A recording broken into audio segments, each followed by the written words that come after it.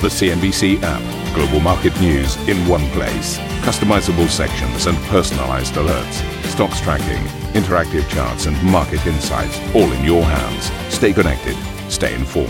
Download the CNBC app today. A very warm welcome to this Friday edition of Squawk Box, live from London and the shores of the Thames with Jeff Cutmore and Karen Cho, and the shores of Lake Como with myself, Steve Sedgwick, and these are your headlines.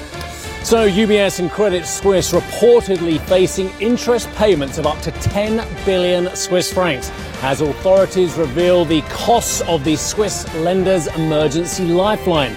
The European House Ambrosetti managing partner Valerio De Moli tells me that we may not have seen the end of banking crises just yet. The more worrying factor is the uncertainty within the banking industry. Not that much about Europe. The Silicon Valley Bank failure just a couple of weeks ago is probably the first of a series. The Biden government looks to tighten rules on mid-sized banks without going through Congress, leading shares in US regional lenders lower.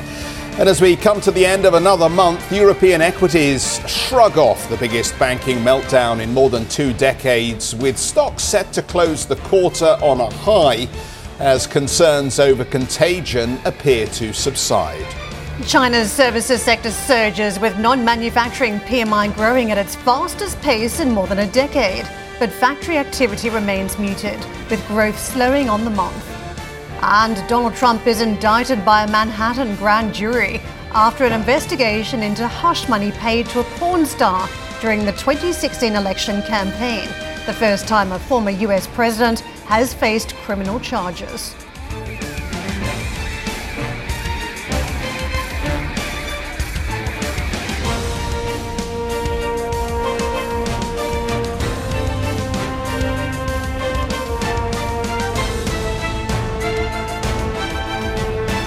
Morning, everybody. So things may have calmed down as far as the market's perception of the banking crisis, but that doesn't mean that regulators and governments aren't still very much on point. The Biden administration has released a set of regulatory proposals for mid-sized American lenders in the wake of the collapse of Silicon Valley Bank and subsequent turmoil in the sector. In a fact sheet that was published on Thursday, the White House says it wants to raise liquidity requirements and update the stress tests for banks with assets of between $100 and $250 billion. The KBW Regional Banks Index closed 2% lower on that news, while financials were the only sector in the S&P 500 to close in the red in the trading session yesterday. Well, the Swiss government's amalgamation of Credit Suisse and UBS could reportedly end up costing the two banks as much as 10 billion Swiss francs in interest, according to Reuters estimates, which factor in the various interest payments associated with the 100 billion franc liquidity assistance program offered to the two as part of the merger, as well as a separate 100 billion franc lifeline granted to Credit Suisse prior to its collapse.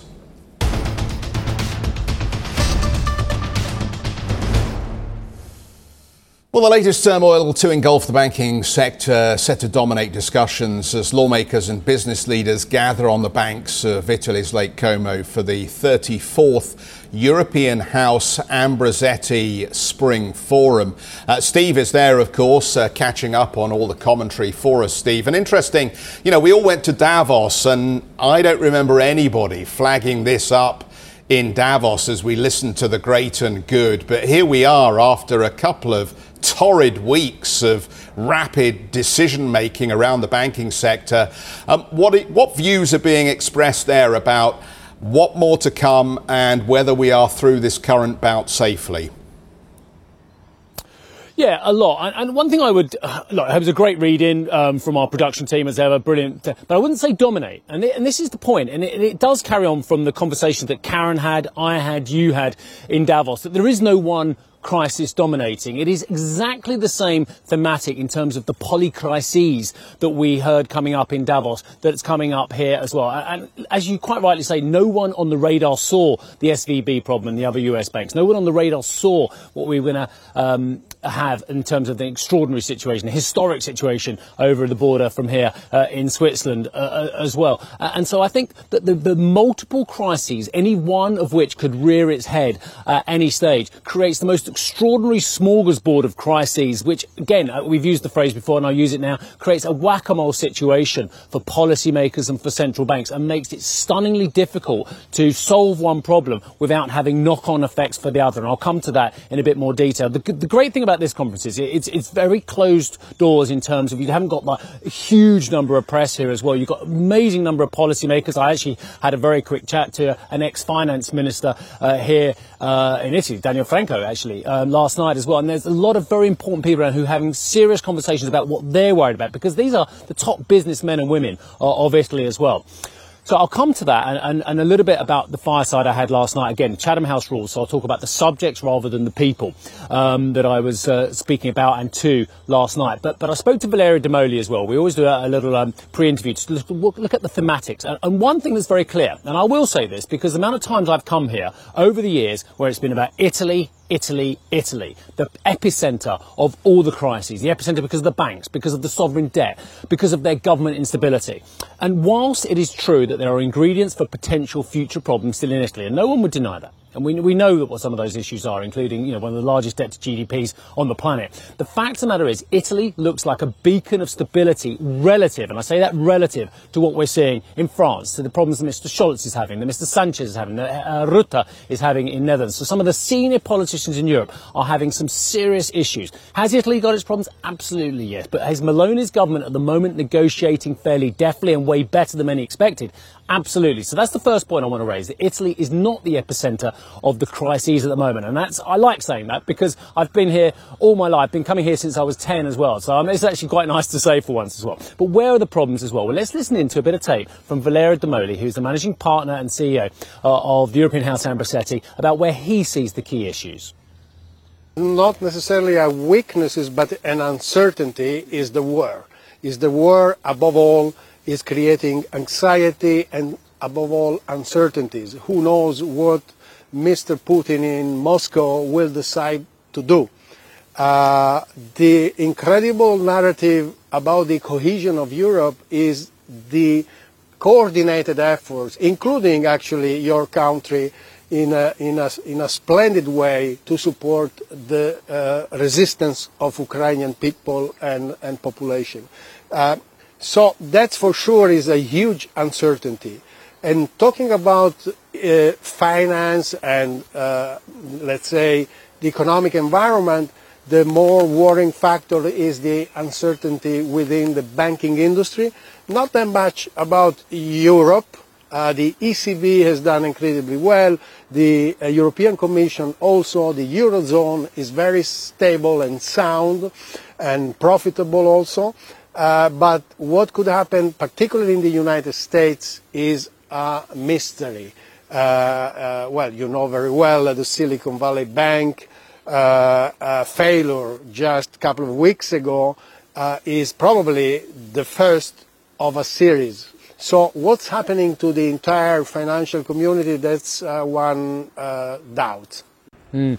I see many similarities, though, with what we would have discussed 10, 11, 12 years ago in banking then to now. And it's about confidence and it's about the relationship between government paper and the banks as well. And as far as I understand, that old doom loop we spoke about is still alive and well. We saw it at Silicon Valley Bank. We've seen concerns about government bond holdings across the banking sector. Why do you think we won't have a similar kind of crisis in Europe this time around? I don't expect that. There is a huge difference. The lessons learned in 2008 on, after September 15, the famous failure of Lehman, the lesson learned at global level, but in Europe in particular, we've been quite slow in getting to an agreement. So that lessons were learned, and not only that, the financial robustness and stability of the Eurozone banking system is so high, incredibly high and sound, that it's impossible that there will be the similar situation. And you also have a very specific example with what happened with the Credit Suisse, not failure, but let's say problem, with the UBS entering into the picture. What they did is incredible, never done before. 100 billion cash available in dollars to secure the markets. When they did that, overnight, when was it? Sunday. So in Sunday, overnight, all the ECB and other central banks made the decision so fast, never happened before, for dimension and for intensity of this decision. So if you look at the risk stability report of the ECB in the all European banking system, there are no worrying factors among the largest systemic banks. So that's why I am much more relaxed with regard to Europe than back 10 years ago, 15 years ago. Valeria De Moli, the managing partner of the European House and Ambrosetti, speaking to me yesterday evening. So look, the interesting thing is that there is a feeling amongst the parties here that the toolkits available to policymakers and central bankers are able to cope with crisis. But the problem is, when you act on one crisis, you have ripple effects on other crises. And this is something that you and I and Karen, Jeff, have spoken about quite a bit. And that is, if you try to solve a banking crisis, a financial stability issue, there is a chance that you could take your eye off the ball, or need to necessarily take your eye off the ball, the price stability problems as well. And this has been alluded to by Jay Powell in his most recent FOMC statement as well, that actually he thinks that the markets could do the job a little bit of the central bank in terms of tightening liquidity. But of course, if you take your eye off the ball on inflation and then concentrate on financial stability of the banks, does that have ramifications? And there are people around the halls here that think, yes, absolutely, that could well be the case. One more thing that came up, and I thought was very interesting last night, because actually, as I say, it's always an education for me to be here as well, is that he's talking about the debt ceiling. Now, I haven't really paid much attention to the debates between McCarthy and Biden so far this year, the problems that McCarthy's having in the House as well, with the Freedom Caucus as well. But it came up yesterday, so I'm telling our audience as well that this is a black swan event that was raised last night, that actually this time could be different because of the mix of the House and indeed the options open to the president to bypass Congress as well. Yes, he has options available, but would they face some form of legal challenge via a Republican-stacked Supreme Court, which is a legacy, of course, of the Trump era, where he's got a 6-3 Republicans over Democrats as well. So actions to avoid breaking the debt ceiling even further, or actually keeping the spending going, because they broke it in January, of course, $31.4 trillion. Could that lead to a problem constitutionally, and then for the US economy, and the ramifications of a first default for US could be absolutely enormous for the world economy. It's just a black swan that was mentioned last night, so I'm raising it with you and our viewers now. And just one quick clarification. Absolutely, I have been coming to this country since I was 10, but you are quite right, Jeff. I was not reporting on economic and finance events when I was up in the Trento with the Cubs in 1980. Back to you. What amazing foresight your parents had to take you out to Ambrosetti as a junior cub reporter all those years ago. Steve, we've got a great opportunity here with the three of us to just kick around the markets for a little bit as well here, because I think, you know, what's been fascinating for me is the cognitive dissonance that we've experienced through the last 3 months here. The poly crisis, the gnashing of teeth at policymaker level over the risks within the banking sector. You flagged up a few other potential grey swans there. So in spite of all of this, I think what we need to do is just to remind our audience, given that we are a business and finance channel, that the markets have continued to grind higher through this and have largely ignored a lot of the risks around interest rate hiking and a lot of the risks that we've talked about the liquidity being drained from the banking system. So that's your quarter to date. We're up nearly 12% on the Xetra DAX and over 12% on the CAC, and even the lowly FTSE, which had a good January, February and gave a lot back, is up nearly 2.25% or thereabouts. But it's not only been Europe that's done okay through this period. The Nasdaq, extraordinary. Look at that. We're up nearly 15% on the Nasdaq in spite of the Dow being flat and the S&P achieving 5.5%. If you were a fund manager of the old school, you'd probably close up the book and head to Ambrosetti, wouldn't you? I would imagine, and count your blessings. You've done your 10 to 15% this year. What do you think this, if anything, tells us about the market's perception of the risks that are out there at this stage? Are you getting any of that kind of feedback? Is anybody acknowledging the upside we've seen in equities? Yes, it's already been talked about. Absolutely. And we did move on to, in a couple of the conversations last night, to markets. And something that I think is being ignored now, whether it rightly or not, is the narrowing pathway for a soft landing. That phrase came up last night. The narrowing pathway for a soft landing, that the central banks can engineer a beautiful landing despite the turbulence and land dead straight in the middle of the runway as well. And actually, despite the fact that the markets seem, I would say, relatively cock-a-hoop, really. I mean, despite the valuation concerns we have in the United States, with not cheap valuations on the S&P historically, it is unarguable if you look at the long-term charts. If you look at the last couple of years or so, then maybe you can make a good argument for it. But over the long term, the S&P isn't cheap at 20 times as well. European equities, yes, you could argue that they are cheaper, but there's a whole host of structural reasons why European equities are cheaper. They always are. Us three have discussed it many, many times about pools of liquidity, about growth opportunities as well. So despite the fact that the whole number of crises has stayed on the bottom, everything that we were worried about last year is pretty much still there, apart from the fact we're less worried about COVID. And yet I can assure you the concerns about further pandemics to come is still there in the background for many as well. So all the crisis is still there, and yet the market's grinding ahead regardless, and perhaps is a little bit I don't know, just a bit too complacent about some of those risks. The other thing that came up last night is about some of the bond market valuations on the back of what we've seen in banking and elsewhere. And actually, from what I've been hearing, some of the players are looking at a safer pathway, looking at safer options rather than some of the more risk-on ends of the fixed income spectrum, let alone dipping the toe into the equity market. But we have got some absolutely terrific guests, actually, for this show and for Street Signs. I'll just run you through one or two of the people we're going to be speaking to, including Gene Frieda, who is Executive Vice President Global Strategist at PIMCO. That's coming up in around about 13 minutes' time. HSBC's a Senior Economic Advisor, he's called now, Stephen King, who's written a book about inflation. We need to talk about inflation, I think was what it's called as well. Later on in the morning, a man who was at the absolute epicenter. I was in his office right at the height of the crisis in Syntagma Square. That's the ex-Greek finance minister George Papakonstantinou.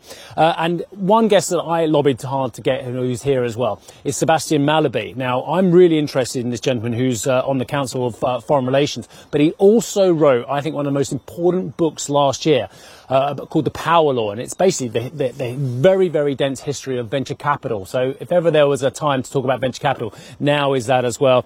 Later on as well, the former Italian Prime Minister Mario Monti will be joining the channel, and Heiner Flassbeck. Now, Heiner Flassbeck was a former minister over in Germany, and why I'm really keen on talking to him is because I think he thinks that inflation targets and what the ECB are doing are wrong. Now, I think that's what we're going to be talking about, and I think that's what he's going to say to me. So if there is, the premise for a lot of the action from central banks is based on sand. So that will be an interesting one near the tail end of Street Signs. Anyway, for now, I'll hand it back. In fact, I'll even do this for Jeff and Karen. Look, dib, dib, dib, back to you in the studio. How about that? Dob, dob, dob. It's a great lineup, Steve. Thank you very much. Well done. Still love the 10-year-old Were visit. you in the Ambrosetti. brownies? I was, but I didn't go to Ambrosetti, unfortunately. Did they have the Cubs in Australia? I mean, it's all gone different now, but it used to be Cubs or brownies, didn't it? We had like a team house, and you used to have to sweep underneath the tree, right, which was endless, obviously, with the amount of leaves being shed by a tree. So just all right, no gender stereotyping there then. It wasn't as exciting as going to Ambrosetti, clearly. Well, no, obviously. Very different discussions. I think I made it to Butlins. Steve obviously lived a charmed life. Clearly similar experience. Barry Island, won't forget you. I think I did a flying fox once, one of those... Okay, I don't know what that is, but... you... flying fox. You go soaring over the top of a couple of trees. I know, it sounds like a metaphor for... It's really exciting stuff. For something else you would say if you wanted to avoid swearing. True. Okay. Let's push on and talk about the Fed. Officials Susan Collins, Neil Kashkari and Thomas Barkin have all indicated the US central bank could stick to its hiking path as inflation remains stubbornly above the 2% target. But Collins and Barkin also added that the recent turmoil in the banking sector is expected to lead to a tighter lending environment that could also help the Fed in easing pricing pressures faster than first estimated. Chinese factory activity growth slowed in March but still topped expectations, while the non-manufacturing figure, which focuses on services and construction, hit a 12-year high. Still to come, March Madness as we head to the end of the month and the first quarter of 2023. We will reflect on some of those major market moves. We will be back in just a moment. And for more from the Ambrosetti Spring Forum, you can check out the Squawk Box podcast.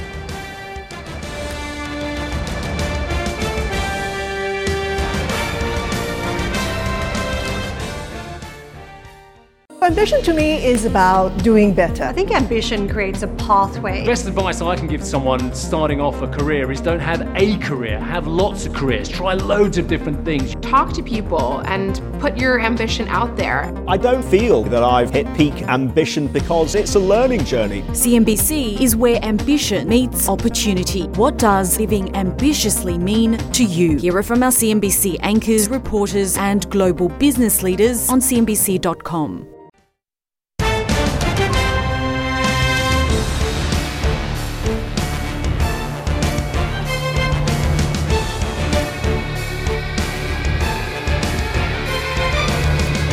Fair to call this a rollercoaster month that we've witnessed over March. Investors being roiled by the banking contagion fears that saw risk off across the board, and then quarters of the market repricing around treasuries, namely technology out in front. And you can see that still was the case as we round out the month, almost 5% higher on the Nasdaq versus a slim 0.6% on the Dow. So certainly was a bumpy old month. The banks themselves, if we just drill down into the epicenter of some of this volatility, you can see it's been a woeful performance, double-digit falls for some of these big names that were previously darling trades based on NIMs, the expansion of net interest margins thanks to rising interest rates. 20% down for Wells Fargo, the worst hit, 17.5% off Bank of America, 10% down for JP Morgan, still in the realm of falls too from Morgan Stanley to Citi, down 9 to 10% and 8.6% coming off the likes of Goldman Sachs. So the recovery not being felt despite hopes that we're getting through some of the worst of these contagion fears. But of course, what comes next in terms of regulation, still a dominant theme,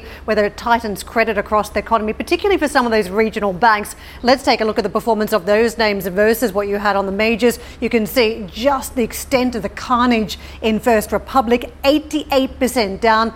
PacWest 66, Zion off 40% and 32% off KeyCorp. So clearly still a huge reset on valuations for these regional banks. European banks by comparison, this is the monthly performance. Also a very damaging trade for some of these names. The one that investors focused on other than the likes of Credit Suisse and UBS, that's where the forefront of this cleanup in Switzerland was Deutsche Bank. And you can see that stock still suffering for the month, down 21%. Falls elsewhere. Other global banks in focus, from Barclays down 17% to HSBC, which was part of the rescue here of SVB UK, down 12%. 23 stripped off. SocGen, BNP Paribas down heavily, also in France. And you can see Credit Suisse suffering a 71% plunge. UBS slightly more muted as investors took stock of just exactly what it had acquired. European markets over the quarter, this is the performance. So even though it was a very challenging month, you can still see a quarterly gain, particularly around the likes of the FTSE MIB. It's been a risk-on, risk-off trade, certainly volatile, but it has been the outperformer, just posting gains slightly above what you've seen on the core. Compare that to the Asian markets. A lot of investors have been talking about emerging markets still as a theme, and there have been a number of them from the China reopening theme. Investors question how much more was left in that trade. The market up, you can see, close to 6%. And more recently, the theme around Alibaba and the restructuring of its units, whether that could be a signal for another buy in technology names around any pullback in regulation. That's how investors have been treating it into the end of the quarter. That market up 3.3%, but you can still see better gains for the Japanese stock market. Let's get to Ben Amons, who is Senior Portfolio Manager and Head of Fixed Income at New Age Wealth. Ben, I just mentioned the equity trade, but we've certainly seen a rollercoaster ride too when it comes to treasuries and other fixed income products. Just explain some of the wild trades that you've seen and what it means as we now start out the second quarter. So I think you nicely summarized it, right? You have, on the one hand, the financials really down because of the issues with Silicon Valley Bank. And what this means then for the US economy is it's going to really spill over such that lending is curbed and then really starts to affect unemployment, which now the Treasury market seems to be discounting, that there will be an impact on the economy. And as that happens, people seek out defensive plays, such as in technology. Those companies continue to grow now at least higher than where GDP will be. And as a result, with lower rates, money goes that direction. So I think if you look at these trades, it really is shaping up maybe the latter half of this year where the defense continues to be here because there's not much of a recovery in these bank trades just yet until there's more clarity on the deposits and when there's more clarity on how much more liquidity is needed. And most of all, who is most exposed to commercial real estate, because that's a major focus here at this moment. So I think it sums it up. It continues to be a very defensive play coming into the second quarter. Ben, let me just pick up on that question of who is exposed to commercial real estate. What are the risks? What exactly are investors doing behind the scenes as they're trying to reprice what that exposure looks like? Yeah, it's been actually widely telegraphed here over social media which banks have how much originated in what area in terms of commercial real estate. And then people try to connect that to what's actually really happening in the economy. People are concerned that the back to office has really materialized such that there is too many vacancies, and yet there's too much lending in that area too on anticipation of everybody's coming back to the office. So that's one, I think, a stress point out there. The other one is obviously in the retail and in the leisure industry, as much as that leisure has been a major contributor to economic growth of the last sort of 2 years.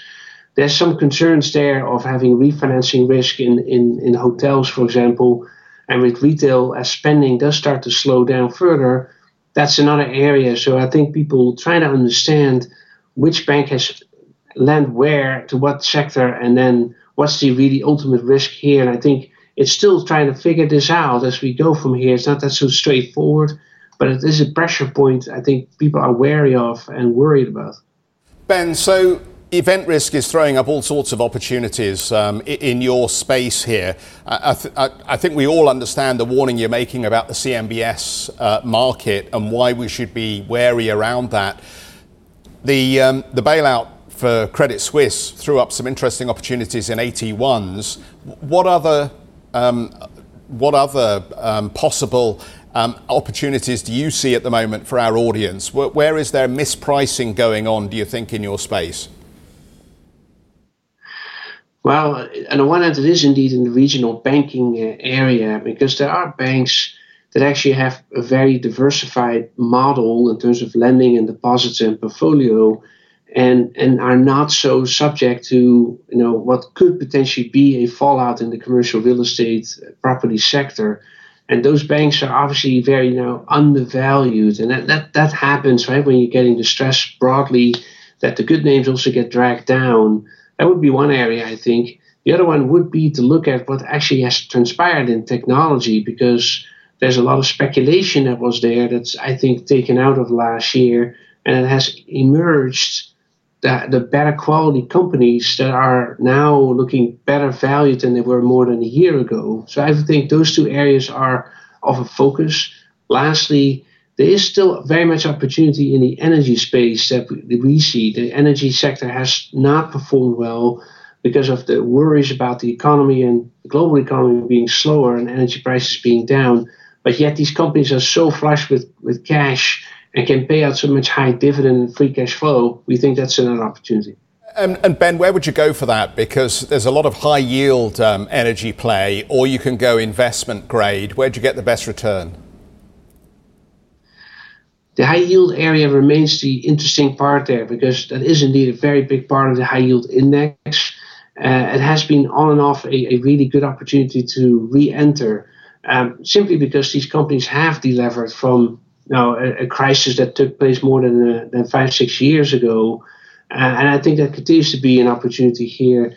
In the investment grade space, I would more think that's on the banking side, particularly regional banks that have now investment grade bonds that are over 200 basis points to treasuries. That becomes an interesting play. Thank you for listening to Squawk Box Europe Express. For more market-moving news, you can head to cnbc.com. Or join us again on the show with Jeff Cutmore, Steve Sedgwick and Karen Cho, weekdays on CNBC.